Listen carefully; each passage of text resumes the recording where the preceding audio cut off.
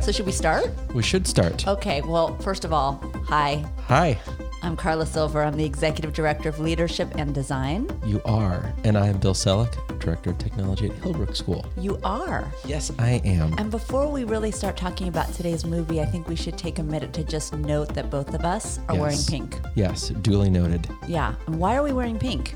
Because it's Wednesday. It is Wednesday. And on Wednesdays, we wear pink. Well, we do wear pink, at least on this Wednesday.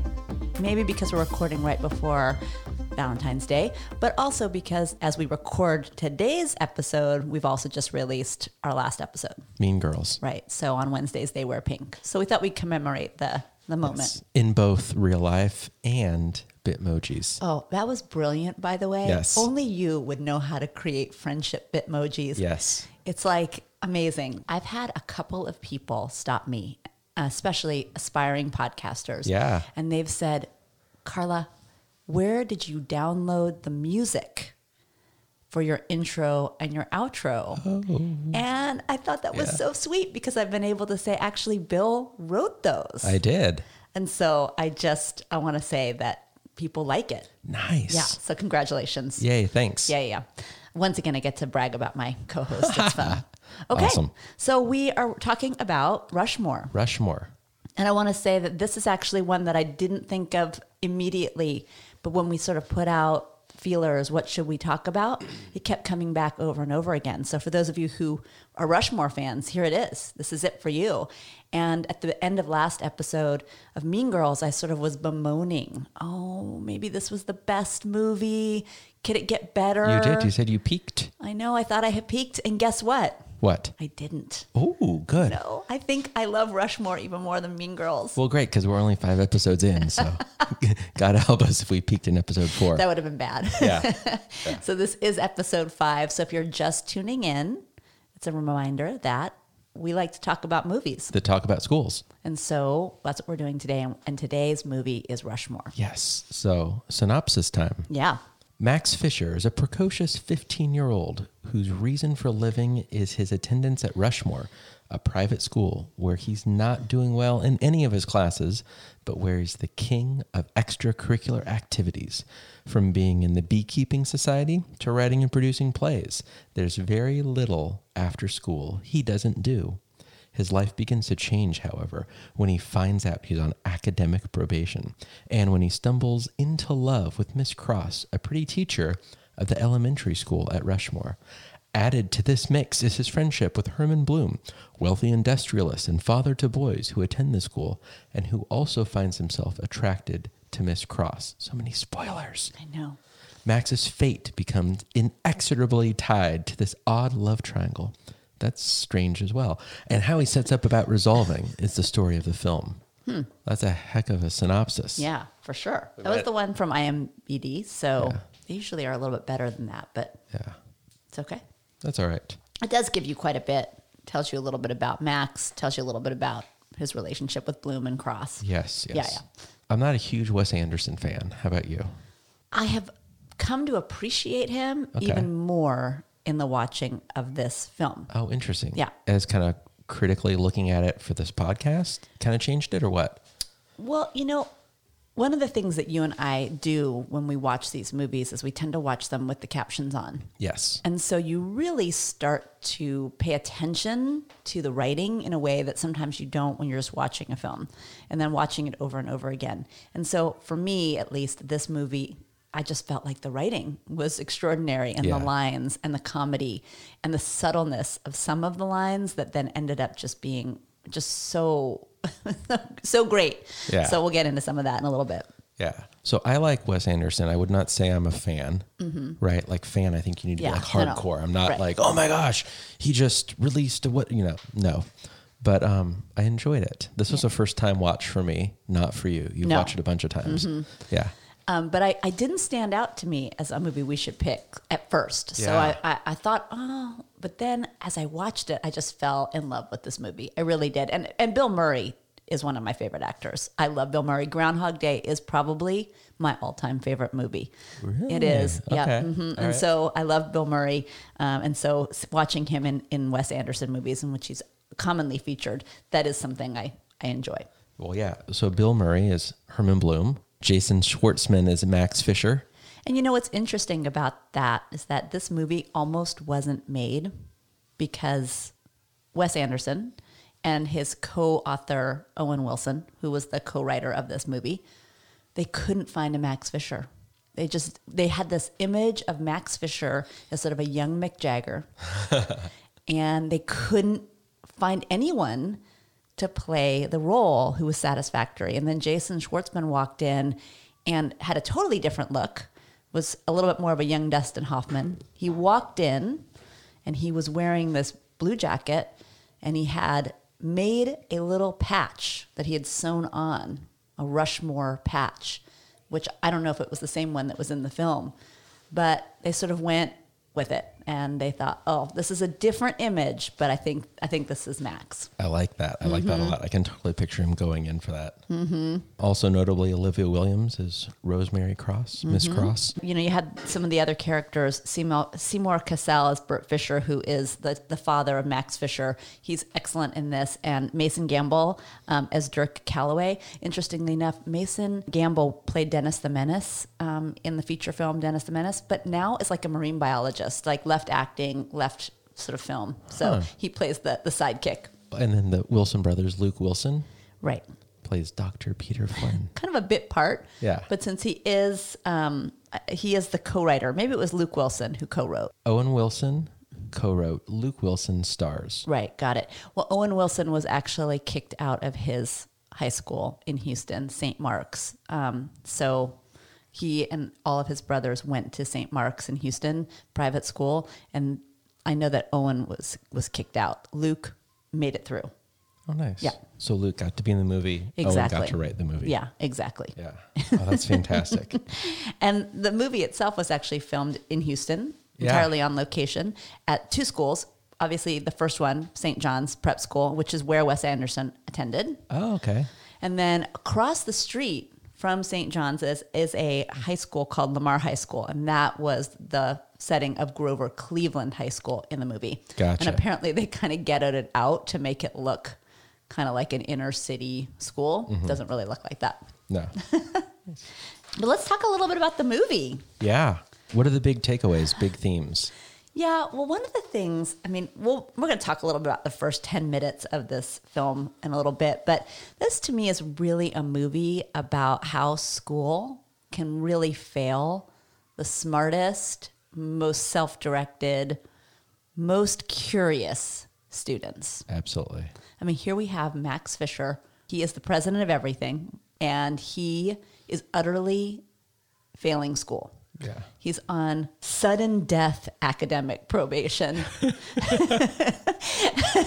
That's what the headmaster tells him. We're putting you on what we call sudden death academic probation. And yet, like, he's totally in. He's in everything. Yeah. And yet his grades are abysmal and he's failing. And I don't know, what does this really say about school and the way it engages incredibly bright kids who have a lot to offer, who are naturally curious, but don't really want to study what's being delivered at school? I think it says that so much of school is about the game of school. Yeah. And people tend to be good at the game of school or not. Right. And Max is terrible at the game of school, but is really good at the game of life. Yes. Yeah. The fascinating part, though, is that despite him not being good at the game of school, he still loves his school and he still is like super active in his school. Yeah. I mean, he really talks about how much he loves Rushmore. I mean, one of the lines he says is, I think you just got to find something you love to do and then do it for the rest of your life. For me, it's going to Rushmore. That's so great. So we'll get into the first 10 minutes of movie in just a minute because there's just so much great character development in there. But the second thing I think this movie really addresses is how to manage. And it's interesting because it's not really a school-related theme, but it was really about how to manage loss and tragic loss. And both Rosemary Cross and Max Fisher have had someone in their life die. And in some ways, they sort of are stuck in that death. I mean, Rosemary Cross lives in her dead husband's house. Right. And sleeps in his bedroom. Yeah. And Max spends a tremendous amount of time in the cemetery. In fact, does he live next to the cemetery? I felt like they lived, like the cemetery is in the backyard. Yeah.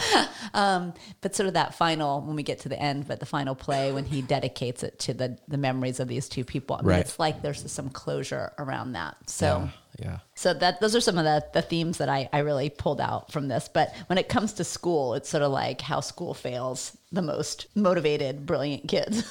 Yeah. Well, so before we actually go into the first 10 minutes of it, then like what might we do as people that work in schools and with schools? What's the trick? How do we get the Max Fishers engaged? Do we rethink school to make it a place where the Max Fishers are more successful? Is that where we start? Well, I mean, I think that's a great question. How do you engage kids and make school relevant and also really help students to live at their highest potential?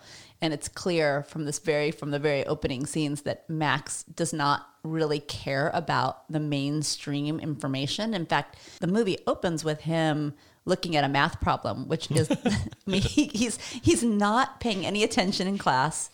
There's an extra credit question on the board, and a kid asks about that extra credit question, and the math teacher sort of says, "Oh, well, that's the hardest problem in the world, and if someone here can solve it." No math homework ever for Right. anyone ever in this class.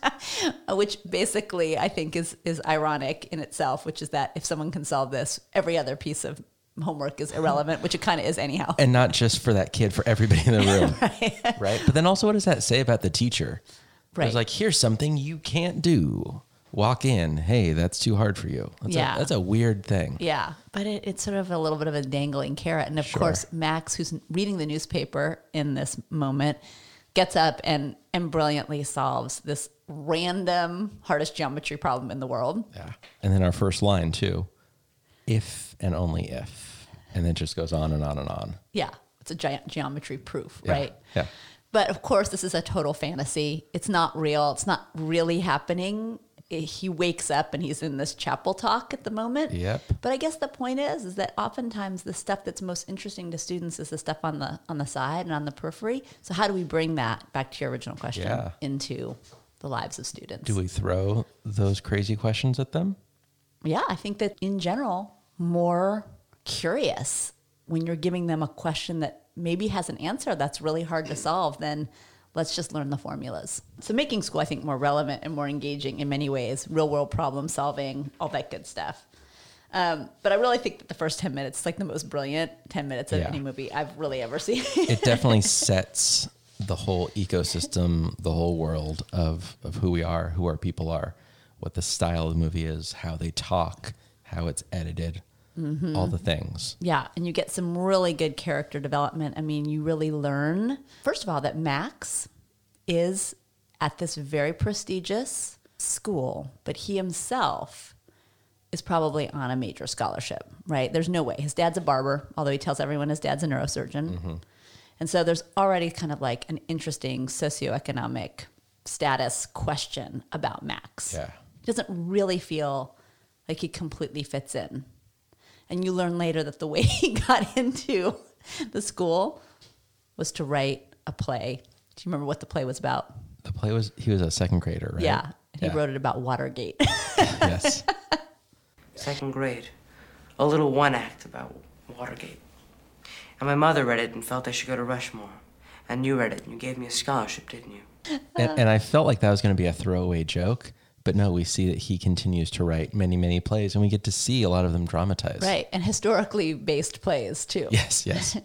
This opening scene after that, he wakes up and he's in chapel, right? And in front of him is Bill Murray, who's delivering a chapel talk. And Bill Murray is Harold Bloom, and he is a parent at the school and sort of this wealthy parent who's obviously given a lot of money.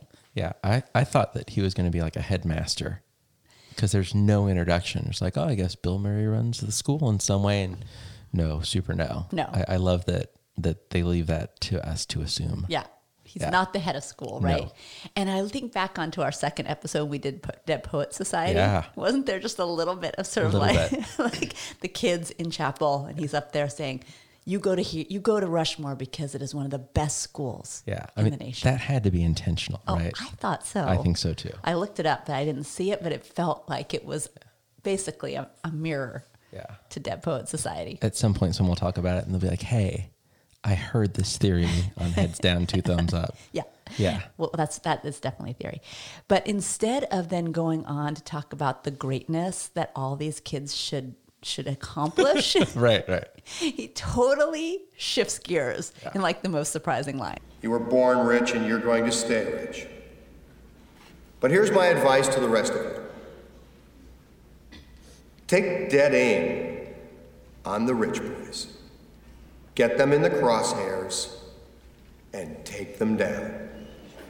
Just remember, they can buy anything, but they can't buy backbone. Don't let them forget that. Thank you. And Max is writing this all down in his hymnal, and he writes, "Best chapel speaker ever."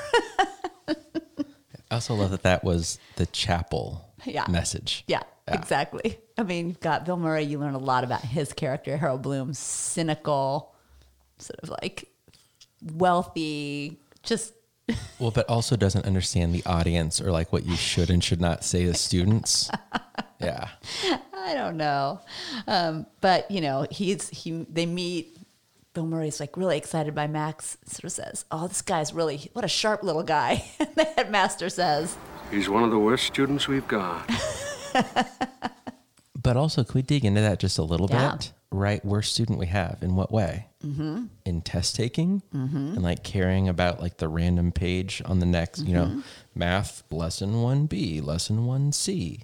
Or it's math, it's probably numerical. Lesson 2, lesson 3, lesson 4. Sure, worst student. right. But really, like, he says, what's the quote about Rushmore? Like, Rushmore is my perfect. Yeah. I mean, he's like, I want to do Rushmore the rest of my life. Right.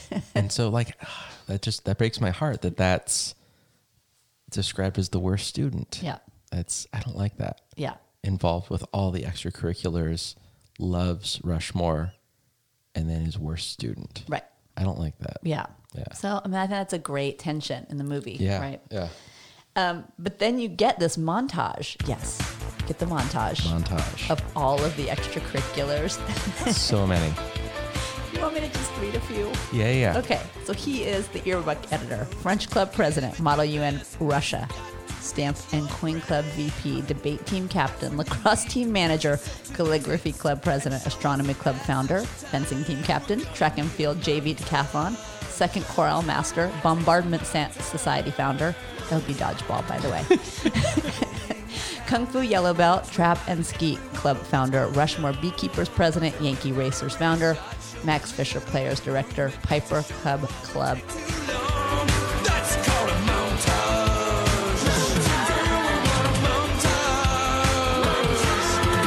And yet finds himself on academic sudden death probation. Too many extracurriculars and not enough academic study.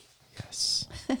I like that. So he's failing. And then the best thing is that instead of thinking about how he can apply himself to study more, he just says, Try and pull some strings with the administration, I guess. Yes. Yeah. like that's how he's going to get himself out of this Well, and he trouble. asks, he's like, can we just let it slide?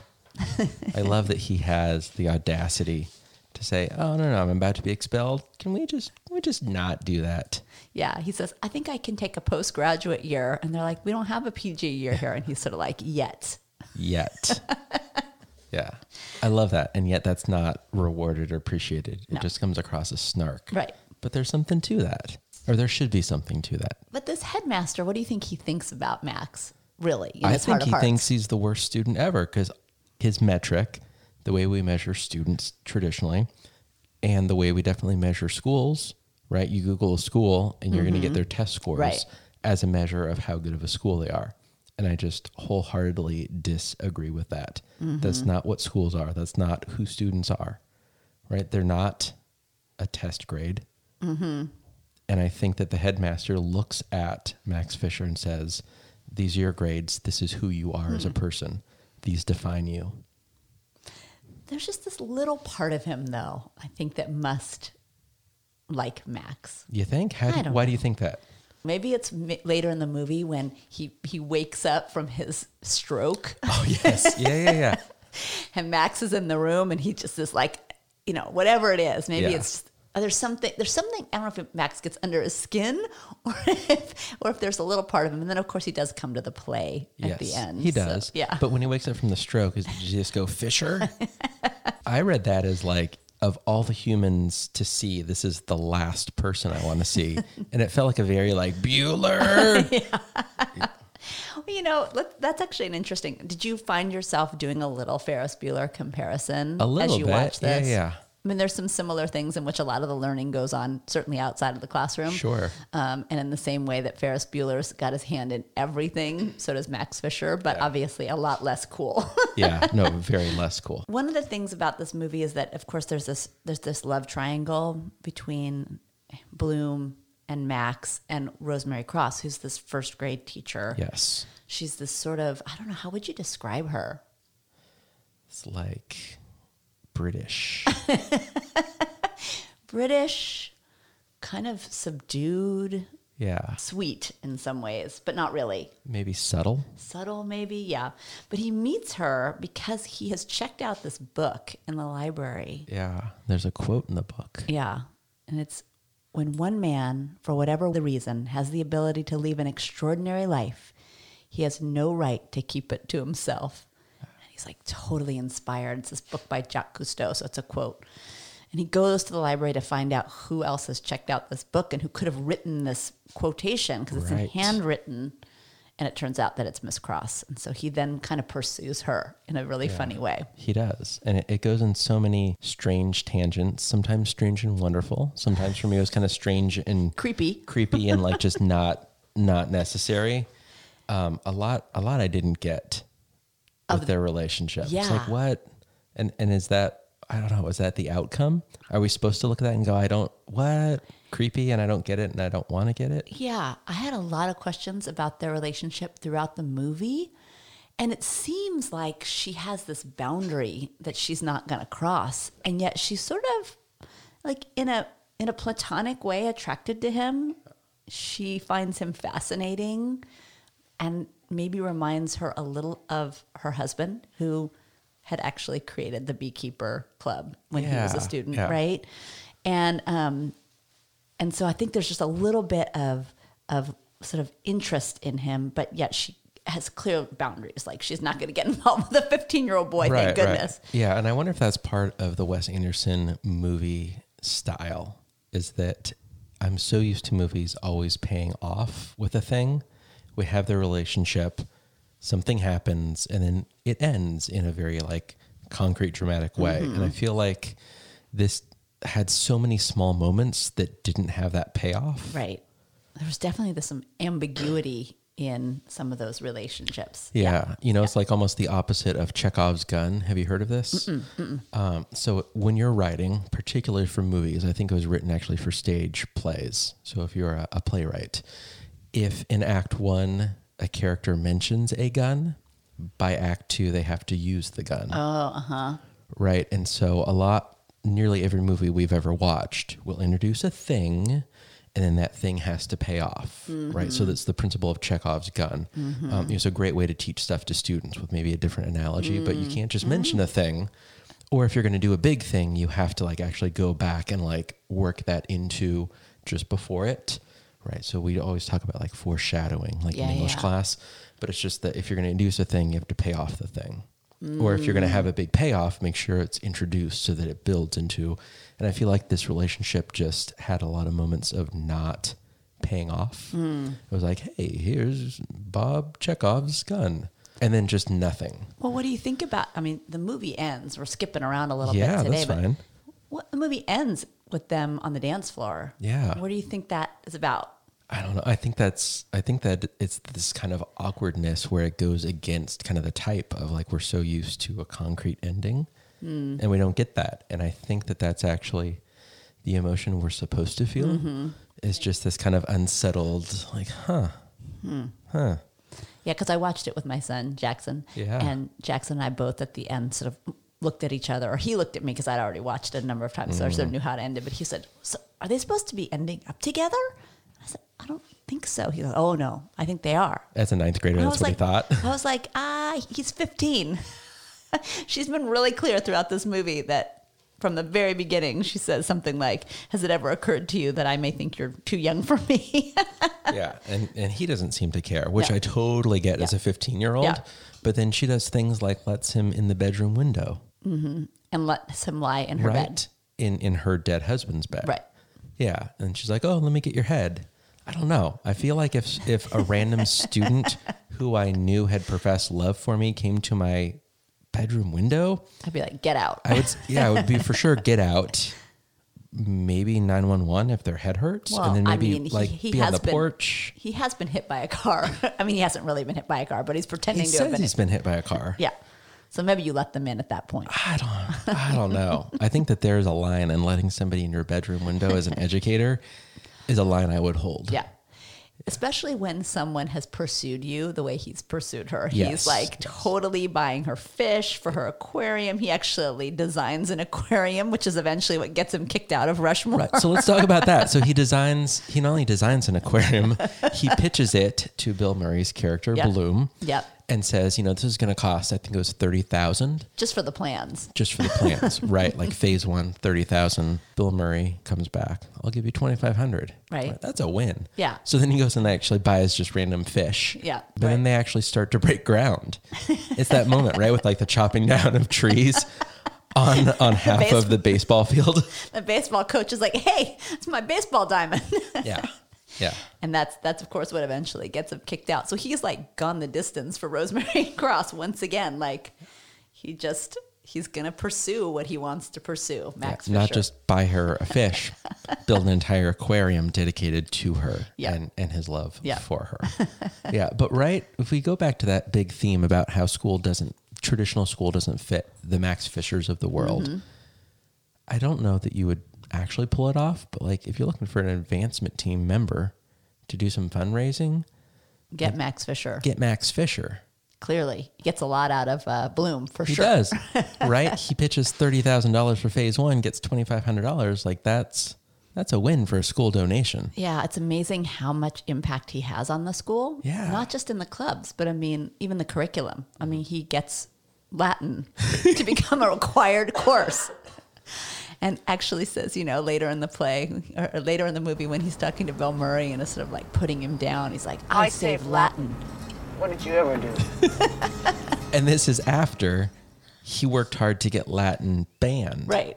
He'd been trying to get rid of it for years. And then when they finally got rid of it, he was just incensed that he hadn't been the one to do it. So Yeah. he saved it. He goes in front of like the panel of all the adults and basically saves Latin. Well, and I feel like you could pick this one, like, let's actually dive into this one part of Latin, but I feel like you could take a single thing and actually trace how it appears in the movie in a bunch of super interesting ways.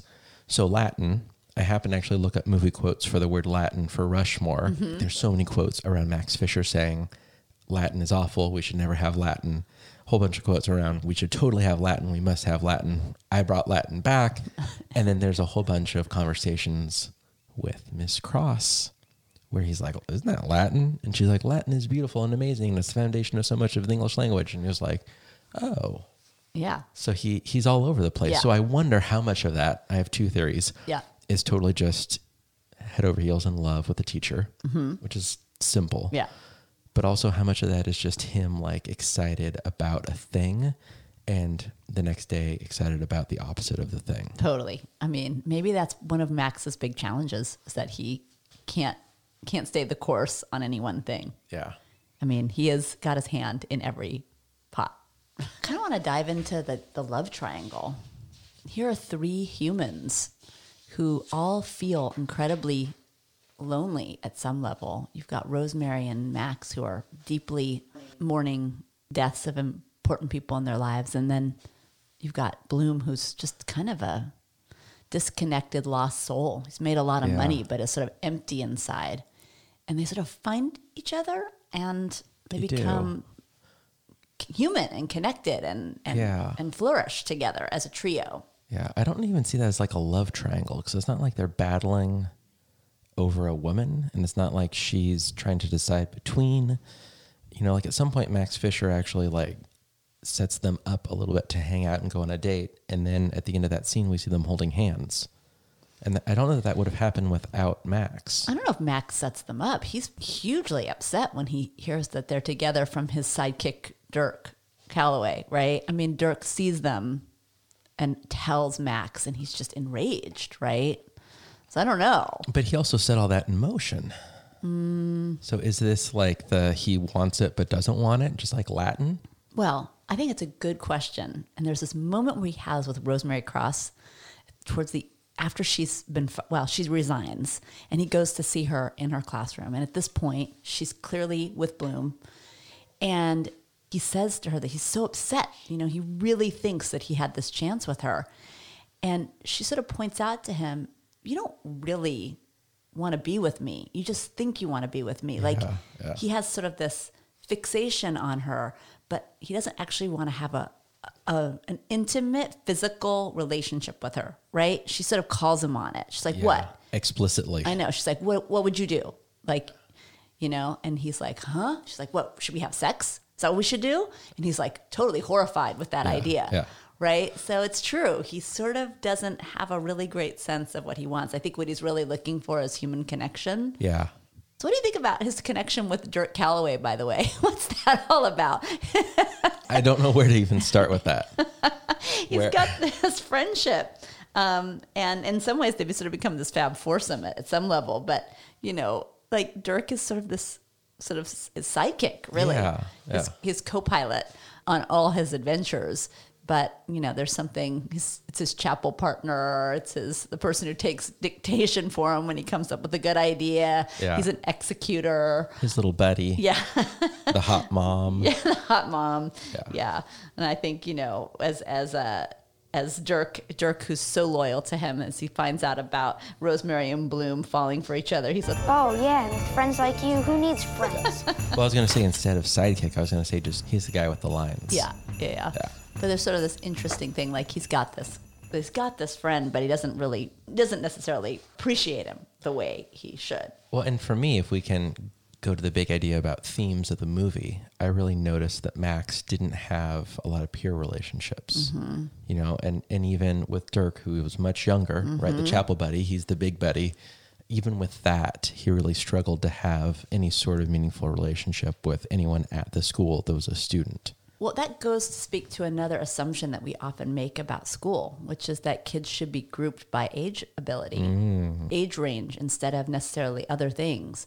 And here, I think it's a perfect example. Like Max really relates to adults and he really relates to some of these younger kids. Yeah. But when it comes to peers, you're right. He's sort of at a loss, except he does manage to galvanize people into plays. Sure. But he acts more. But it's not a peer thing. No. It's like, I'm the director. I'm casting you. Yeah. Hey, book her at 3:30 after school. Yeah. So where do you stand on that with grouping students arbitrarily by age? Look, one of the things I always found so disconcerting about college is that you went away and it almost felt like Lord of the Flies. Like you didn't speak to any person outside of your age group, the 4 years of people that you went to college with. And really adults sort of lived in this sort of other bubble and you interacted with them kind of in class. But for the most part, all you did was socialize with people between the ages of 18 and 21. I actually thought it was like kind of a bleak experience for that reason. I think we make mistakes by grouping people too closely. Yeah, I agree. I mean, certainly with younger students, there's just such a difference in what they're able to do, between like a 5 and a 5.5-year-old.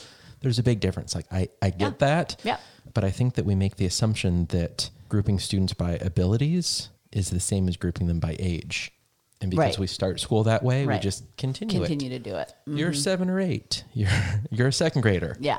Right? It's an interesting thing that we do. And then when you have a classroom where some kids are reading proficiently in first grade and some kids who haven't cracked the code yet, it's really interesting. Yeah. And it's totally normal. All of those are normal. Yes. None of them are abnormal. Yeah. Great book, quick aside. The End of Average, right? Yeah, great Todd TED Rose. Talk. Totally, yeah. Yeah, but a great reading and listening, the whole audiobook that I listened to was extraordinary. Like the whole idea that students and kids and humans are jagged. That even, I don't even think it's fair to say you're good at math, right? Like there's so many different types of maths that you need to be really specific about what they are good and not good at. And maybe they'll understand it, but they can't explain it. Maybe it's just geometry or they're really good at algebraic thinking. But so often we just reduce kids to you're good at math or you're bad at math. And it's usually even broader than that. Just you're good at school, or you're bad at school, or you're smart and you're not. Right. And so much of that, I think, ties into the idea of grade levels. Right. So why do we have to have a first grader reading proficiently be with only first graders? It's a weird thing. Yeah. It's interesting too, as you think about, one of the things about Rushmore is that you actually see Wes Anderson depicts these two different schools, right? You've got Rushmore, the all boys prep school, sort of the fantasy, once again, of Max, and then the public school. And it's interesting to see how co-ed, big public school, but it's interesting to see how they're both juxtaposed, but also very similar in the way that Max immediately, once he gets to the public school and kind of like gets into it, he sort of reorganizes his life to be like Rushmore, but at the public school. Yeah. And he meets all these really interesting people there, like Margaret and others who are bright and who are interested and engaged. And, it's just interesting how Anderson kind of both juxtaposes them, but then shows that in reality there's more similarity than there is difference. And as we look at Max, he actually is as successful in each school, right? His passions are still getting pursued at a school. Right. Although, and I was listening to Mean Girls earlier today, and it was funny, we talked a little about the rules. Do you remember the scene when he's on the payphone in the public school? Yes. Like he can't quite get away with the same things that he gets away with in the private school as he can in the public school. He's at the payphone and the security guard's like, hangs up on him. Yeah. Well, the security guard walks up and he's like, "Excuse me, do you have a telephone pass?" 1 second. He's like, huh? Yeah. So, I mean, I thought that was really interesting too. And of course, as the movie progresses, he's still wearing his Rushmore clothes for the first part. Yeah. And eventually, after he gets arrested and drops out of school, he gets rid of Bloom's brakes. Oh, yeah. And Bloom almost crashes into the janitor, Mr. What's his name? Mr. Blue Jeans? Mr. Pocket Pants. Mr. Little Jeans. Yeah. Who's also a very funny character, a little bit part. Yeah, I love that part. He gets Bloom's brakes, and so Bloom almost crashes into the school, and so Bloom has him arrested. But that's sort of like the nadir of the movie for Max. He's sort of at his bottom. He drops out of school, which is like really a big deal, because even though he's bad at school, he loves being in school. He loves school. Right. He's going to go back as a teacher for sure. Yes, for sure. There is no question. He is probably running a school right now or working in a school. Jason Schwartzman is old enough that he could be running a school at this point. Probably. Right? Yeah. Yeah. Yeah, I think he's playing in a band, though. though. A fun sequel. To actually Rushmore see Max too? grown up. Yeah. Running a school. It's probably a very project-based oriented school. Who did that? There was a movie that recently came out where everybody grew up, and it was like a sequential 30 years later thing. Is it Top Gun 2 that did that? Oh, well, it's just coming out. Yeah. I think so. Yeah. Where actually it's in the time that the humans have experienced, from 86 to 2021 or something. So we actually see Maverick's career. It happens in real time. Oh gosh, I'm gonna have to go see that. Yeah. That's a trip. So awesome. Let's just talk about schools that have really pushed against this idea of only covering sort of like the content and not giving students choice, and also how do you leverage the power and potential of students to do things that they can really do and make learning relevant, right? Right. So if we can take off kind of our podcasting personas for a moment and actually talk about kind of our professional jobs. Yeah, we can do that. You and I have a really cool Venn diagram moment where leadership and design, who you're the executive director of, and then me working at Hillbrook, you worked with us to reimagine how we spend time. We call that a schedule at a school. And we spent 2 years actually looking at this. And I think instead of talking about the big picture thing, the one example that we were just talking about is how a first grader actually is able to spend time in other grade levels.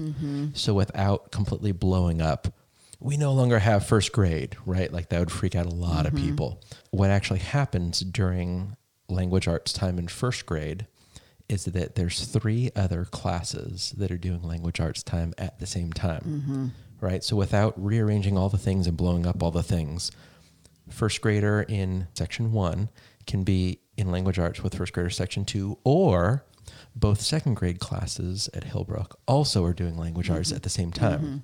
So really, if you wanted to, and you don't have to, but if you wanted to, during that big chunk of time, there are 3 first grade teachers. Actually, we have co-teachers, so we have 3 adults teaching 2 sections. There's 3 adults teaching 2 second grade classes. So we really have 6 adults that can teach all of first and all of second grade. And so we built into the system of school in our schedule and the way we spent time that first grader could potentially see one of 6 adults for any type of reading. Sure. It's exciting. Yeah, it is. And you've got this whole Reach Beyond block and Reach Beyond week that really enables kids to also work across grade levels on really relevant projects. Yeah. And it's not all about being in your 5th grade class. It's saying you all are capable of solving problems, working collaboratively. Obviously, you're not having usually first graders and 8th graders do this together. Sure. There are obvious developmental differences between first and 8th graders, but 5th through 8th are able to kind of dig into some of these problems together and bring them their interests and also their high capacity at whatever they're doing. Yeah. So in middle school, mostly it's 5th through 8th graders in mixed age groups. And guess what? It works. They can all work together. I think it's brilliant. Yeah. And then Reach Beyond block in younger grades, 1st and 2nd are together, 3rd and 4th are together with how they spend their time.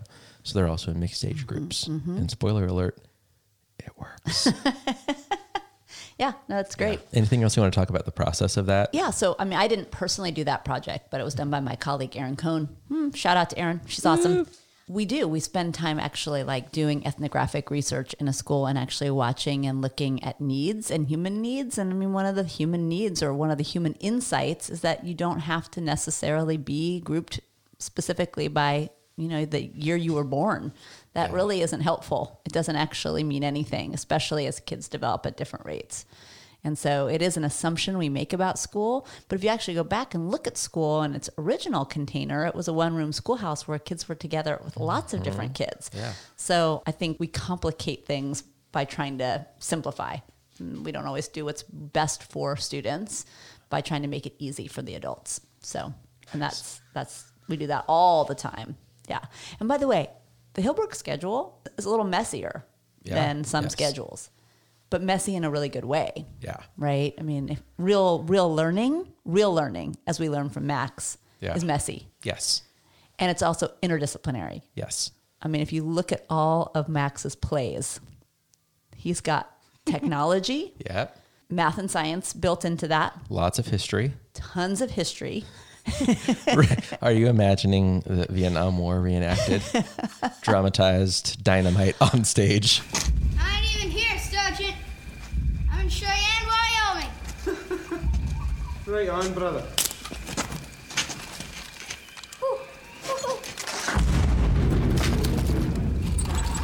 Let's rock, Esposito. I repeat, let's rock.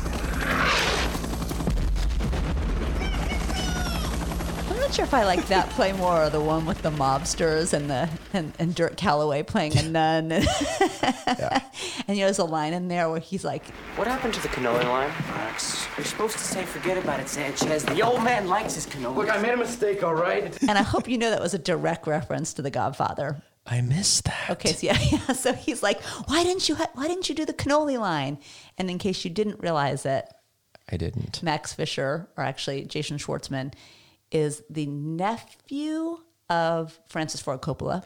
Okay. And his mother is Talia Shire, who, of course, played Rocky Balboa's wife, Adrian, and also the daughter in The Godfather. When you see the daughter's wedding at the beginning, that's Talia Shire. That's Jason Schwartzman's mother. What? A little bit of nepotism, you think, in film, but just a little bit. Yeah. Just a couple really quick, fast facts. I do want to just mention that this movie, when Bill Murray read it, he said he would do it for free. Yes. I think they ended up paying him like $9,000. And the whole budget for the movie was like $9 million, which has got to be really pretty small. low compared to most movies these days. Yeah. I mean, it was from 1998, but still $9 million. Yeah. When it comes to rewinds, I'm totally curious to hear yours. I finally have some. Yeah, let's start with yours. What's your rewind? My rewind is the Scottish accent of this character of Magnus, who is sort of the school bully. Yeah. And he always has this thick Scottish brogue. And I have no idea why. When Jackson and I were watching it, we both were like, what's up with the Scottish accent? Like, I couldn't figure that out. What do you think? Why is he Scottish? I don't know. Was it just trying to be funny? You know, Fisher, I've been watching you. Showboat, always talking. Picking a kid like Dirk because his mother's a great piece and then getting nowhere. Like everything you do. Big show, no results. Is he really Scottish? I have no idea if he's Scottish, but why does this character, why is the school bully got this thick Scottish accent? I'm looking up, when did Shrek come out? So it's not Shrek. Shrek was 2001. Yeah. But now I wonder how much Mike Myers was influenced by Rushmore. I don't know. If he's like, hey, there's this like random Scottish I accent. don't know, but it's so bizarre. It was bizarre. And it seemed totally out of the blue. Like, Yeah. why is this character got a Scottish accent? And it just sort of drove me nuts the whole time. And then at the end, when he sort of offers him a part in the play to kind of like, I think they've been having this age-long feud between the two of them, and he offers him a part in the play, and he says, I always wanted to be in one of your fucking plays. it sort of works, but it sort of doesn't for me. Yeah, it didn't work for me. What about you? I hesitate to call this the rewind because I wonder how much of it is just the style of Wes Anderson movies. But there were a lot of things kind of introduced that didn't feel resolved, right? So like we have the stroke, and then that just kind of stops, right? Like we didn't really dig into that. Right. You know, we have a handful of times with Max and Ms. Cross. It didn't quite resolve. You know, it feels like we just kind of got vignettes in a way that didn't feel kind of as cohesive. You know, I appreciate that we see Max as a clearly bright, motivated student, but we don't drill down as much on the academics. You know, I fear that had we gone into the academics more, you know, it would have been too on the nose. We would have been like, oh, he's so bad at academics, but so good at things outside the classroom. And I would have been on the other side of the coin saying, I wish it would have been just more subtle. And so maybe that is the sweet spot for me. It just feels like there were a few more themes of things that I like deeply believe in as an educator, where Max is really successful. And we just kind of see him kind of act it out, but it's not kind of dramatized where you have to like really be looking for it. You know, like one thing I think that is so obvious about Ferris Bueller's Day Off, for example, is that Ferris is like such a great guy and school is so terrible. Right. And so the takeaway, particularly for non-educators, is like Ferris is awesome and all school sucks. Right. Right. And so like no matter who you are as an educator, you're like, I love Ferris, but really, like, I don't know that all school sucks quite to this extent. Right. You know, and I think that there were a lot of like really big home runs for educators that are passionate and that really like see the best in students and bring that out. And I don't feel like that was a theme that a non-educator would have noticed. You mean in Rushmore? In Rushmore. Yeah. Well, the adults are a lot kinder. A lot more honest, a lot less polished. Yeah. I mean, he has a number of adults and teachers in his life that are trying to sort of help him along. Yeah. Not just Miss Cross, but remember his math teacher? Yeah. Who's like kind of like rooting for him in the public school. She's like, yes, you got a C-. And she like gives him the wink. Yeah. Like, yeah, you're doing it. And Yeah. you know, and at the end, everyone comes to see his play. They do. They You know? really do. He invites everyone, Yeah. including Luke Wilson comes to the play, even though he's treated him terribly So bad. earlier in the film. And he comes and he's invited, but he tells him what to wear, right? Yes. Because he doesn't want him wearing his Don't wear doctor your scrubs. scrubs. You got to wear a tie. Yeah. But everyone shows up. Everyone shows up for Max. They do. I mean, they do. They Yeah. want. It's like even though he does a lot of crappy things to people, it's like people see that he's like got something good inside. And Yeah. he tries to redeem himself, I think. I like that. I think one of my favorite things about this movie is actually the way the movie works over time. It makes me laugh so hard. There's so much that happens, and then it's like they show the time passing by these sort of curtains, and then they put Yeah, the yeah. month on, and like you're like 3/4 of the way through the movie and so much has happened and it's like December. Yeah. It That was feels like fantastic. it should be, you know, so late in the year. And one of the things, of course, is that it's because it's filmed in Houston, there really aren't any seasons. Right. But then the best line is that he says something like, I miss Rushmore. I miss the seasons. And there really are no seasons in the movie. Yeah. That's what I mean by there's just so many perfect moments in this film. Yeah. Well, I will say I liked this movie. I love this movie. I did. I liked the look and kind of the flavor of it just as much as the actual kind of story. There were so many, if we can talk about kind of the style of the movie, I really appreciated just the cinematography of it. It was interesting. There were a lot of moments where they're just kind of standing and it very easily could have been a photograph. And they're just like sitting there in this really wide shot for 5-10 seconds in a way that you just don't get in movies. It was really pretty just to see and kind of soak in the scene. It made it feel more real. And even the way some moments slow way down, like he actually pulls some slow-mo. And the soundtrack is really good. Yeah. This is a brilliant soundtrack. One musician, he wanted all of the music to be that musician, but then he sort of changed his mind and the film sort of, the sound sort of took over. And a lot of the music is actually written specifically for the film too, these little bits. Yeah. And then the last thing, my last thought on this is I really love the editing of it. I feel like most directors would say cut and they just kind of didn't. And so the actors would just continue on a thing. Like there's this one moment and I'm not going to cut to it because you can't hear anything. But like the scene clearly ends and then Bill Murray is walking away and then out of nowhere, he's just top speed sprinting away from the camera. And he's like 30 feet away and he's just top speed sprinting. And they left it in the movie. And it adds so much charm. You know, like it was not tightly edited. Yep. And I love that they left that in. I get the sense that's part of Wes Anderson's sort of style. Definitely. Right. Keep the camera rolling. Yeah. And there are definitely moments in this film that are pretty clearly improvised. Yeah. And Bill Murray's a great improviser in the same way that Robin Williams is. Yep. And so you can see some of that. Right. So I'm not a huge Wes Anderson fan, but we know someone who is. We do. We do. And not only is he a Wes Anderson fan, but he is sort of like a Max Fisher. He is. So I'm excited to we'll have a B-side this month. And our B-side is going to be with one of my favorite people, my colleague, friend, co-founder of Leadership and Design, Greg Bamford, who is has a lot of Max Fisher in him. And in fact, is going to tell some stories from his own school days as he was president of many things and not always thriving in the mainstream of school.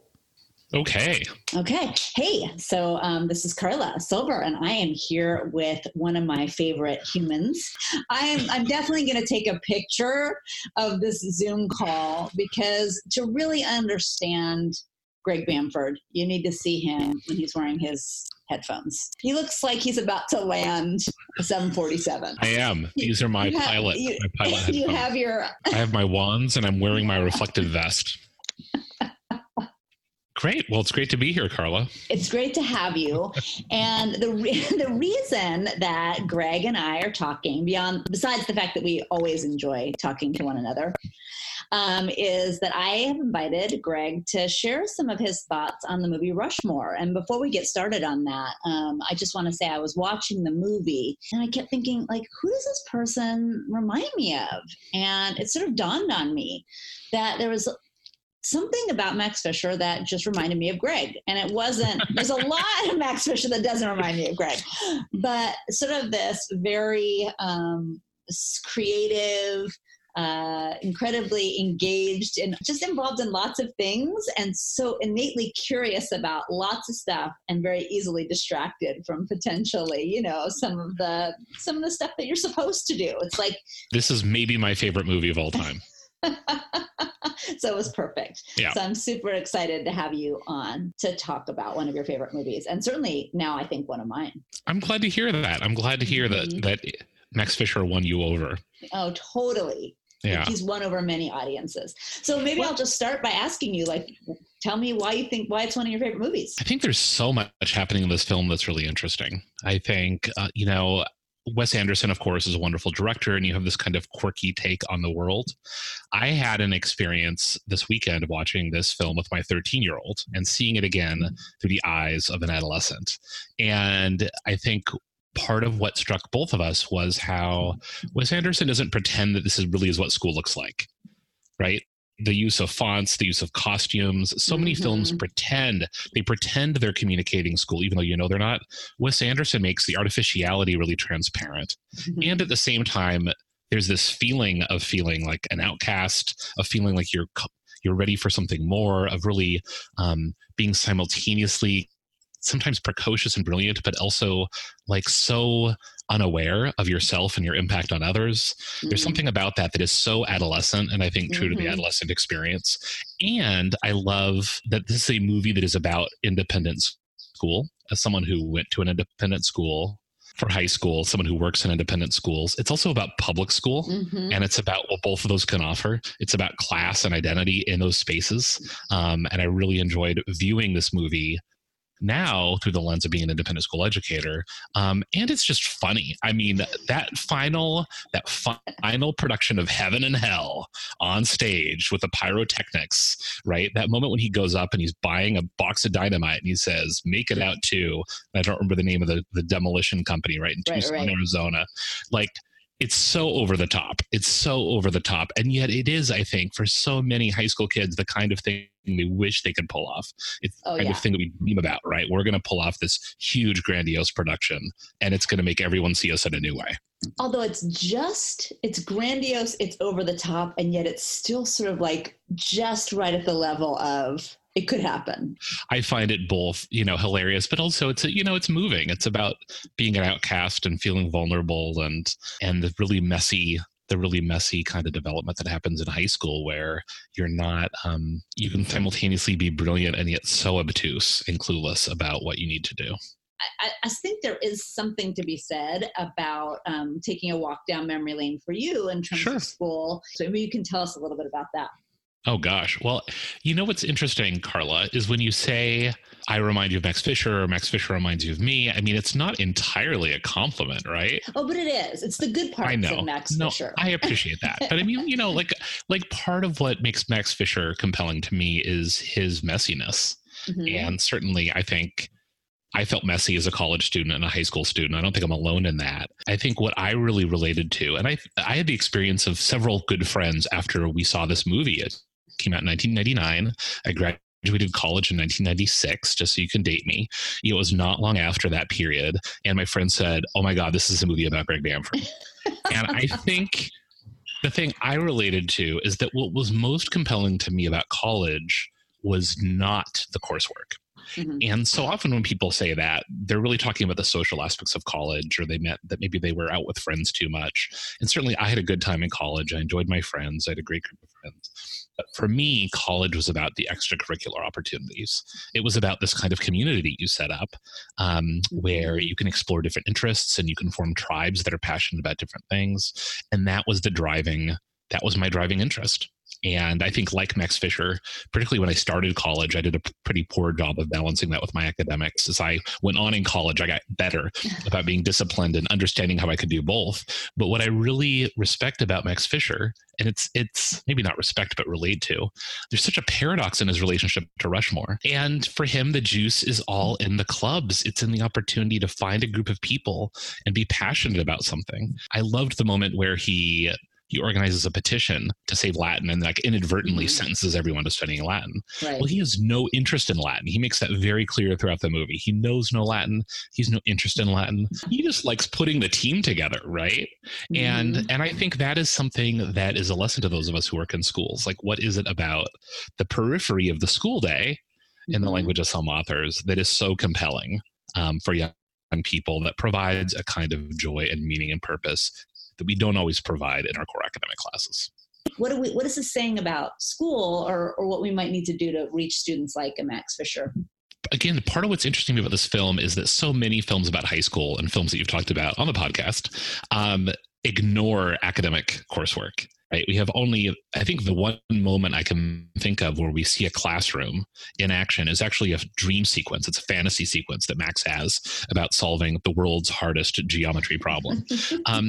But whereas most films really, they avoid the academic because they want to talk about the social world of high school. This is really focused on extracurriculars. And what does Max get from this, right? He gets to pursue passions. He gets to be a leader. He gets to feel connected to his peers. He gets to see things through to fruition. He gets to engage his interests. He gets to try on, and this is so important for adolescents, gets to try on multiple social identities. And at first, when I was rewatching this film, I thought of this as really an homage to the possibilities of independent school, right? We have this small school and you can know the teachers, form a friendship with the first grade teacher, start a fencing club. But immediately when he goes to public school, he recreates that whole world for himself.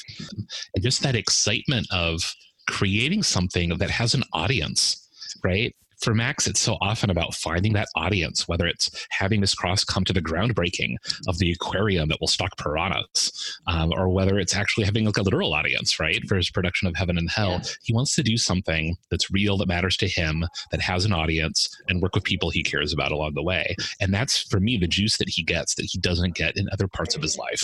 Yeah, well, even in his one fantasy in the math class. Yeah.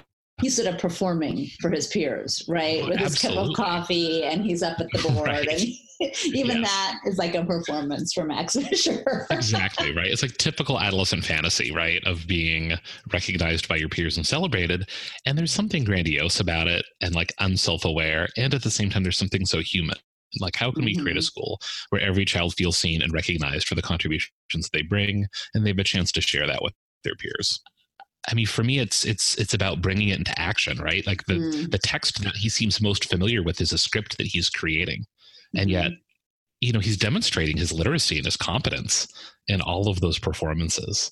And I think for a lot of learners, right, that's how their idea knowledge and their book knowledge comes to life, is when they actually get to do something with it. Well, I feel like you've personally, in your professional career at this point, have done a lot of work to ensure that kids have those kinds of experiences.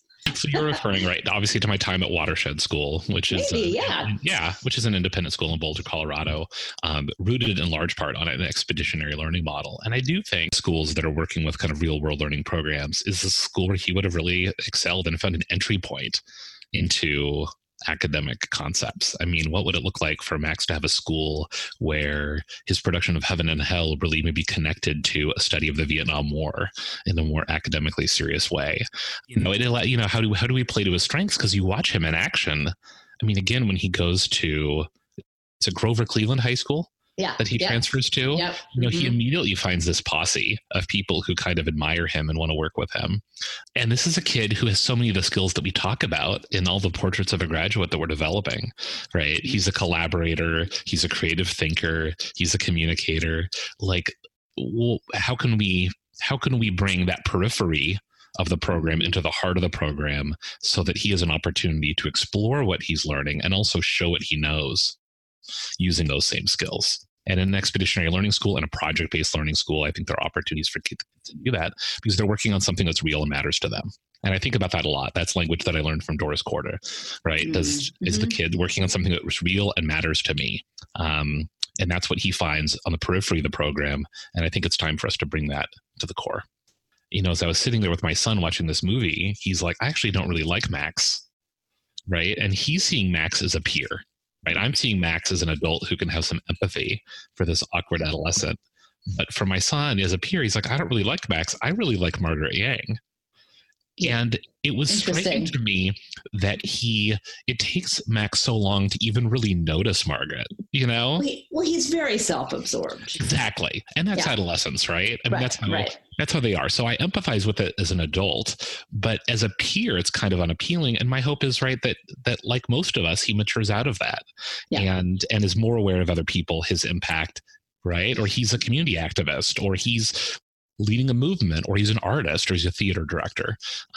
It has so many of the skills that we talk about for a VUCA environment, right? For an environment that's volatile, uncertain, complex, and ambiguous. Max has those skills if he can develop those interpersonal strengths. And that's part of what I think a school needs to do too. I wonder if Max would have more help with that if there were more adults around when he was working on his passion projects. And it seems as though, the adults are teaching math, but they're not necessarily there to guide him and mentor him along the way. And that's also the value of bringing these kinds of real world experiences into the core of the classroom. It means you can learn from adults as mentors. And part of our job then help students understand themselves. Yeah. So any last thoughts? What else do you want to say about the movie? Is there anything else that we should know? What interests me in Rushmore is to what extent do you see Max as empathetic or kind of unlikable? Mm-hmm. And he's both. He's both. Totally. He's and absolutely both. When you work with teenagers, and I've worked in high schools for 20 years, that's how they are. And I say that with great affection. And I think to understand the kind of vulnerability he brings and what he needs from school that he's inventing for himself, I think is for me the thing that I pay attention to. And then I also pay attention to the explosions at the end because I just think, that scene is over the top. Pay attention to the montage. You might look at that kid in your school who is struggling to find a place and finding, they're inventing roles for themselves because they're not getting it from the program. And I guess the design thinker in me says, okay, what can we learn from that? What can we engineer into the program that kids are inventing for themselves so that they can find a place to be connected? Thanks so much. This has been so much fun to talk about this with you. And I'm glad it was a favorite of yours.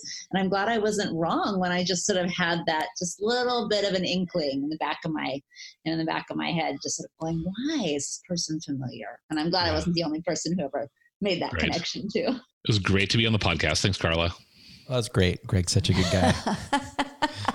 He's just, I love the way Greg just has the capacity to talk about what's could be better about school, what's fundamentally flawed with school. I might start calling him Max. I don't know how you'd feel about that. No. Yeah. So let's tease our next episode. Let's do it. Join us next time as we watch and talk about... There are some people in this world who will assume that you know less than you do because of your name and your complexion. But math is a great equalizer. Yes, stand and deliver. Yes. Nothing better. Edward James Olmos, one of our favorites. Yeah. Also has some bits in The West Wing. He does. Mm-hmm. Yes, he does. Yep. Some great episodes. We'll talk about that. Another one that a lot of people have asked about. Yes. All right. Well, thanks. Thanks again for listening. Thanks for joining us for Heads Down. 2 thumbs up.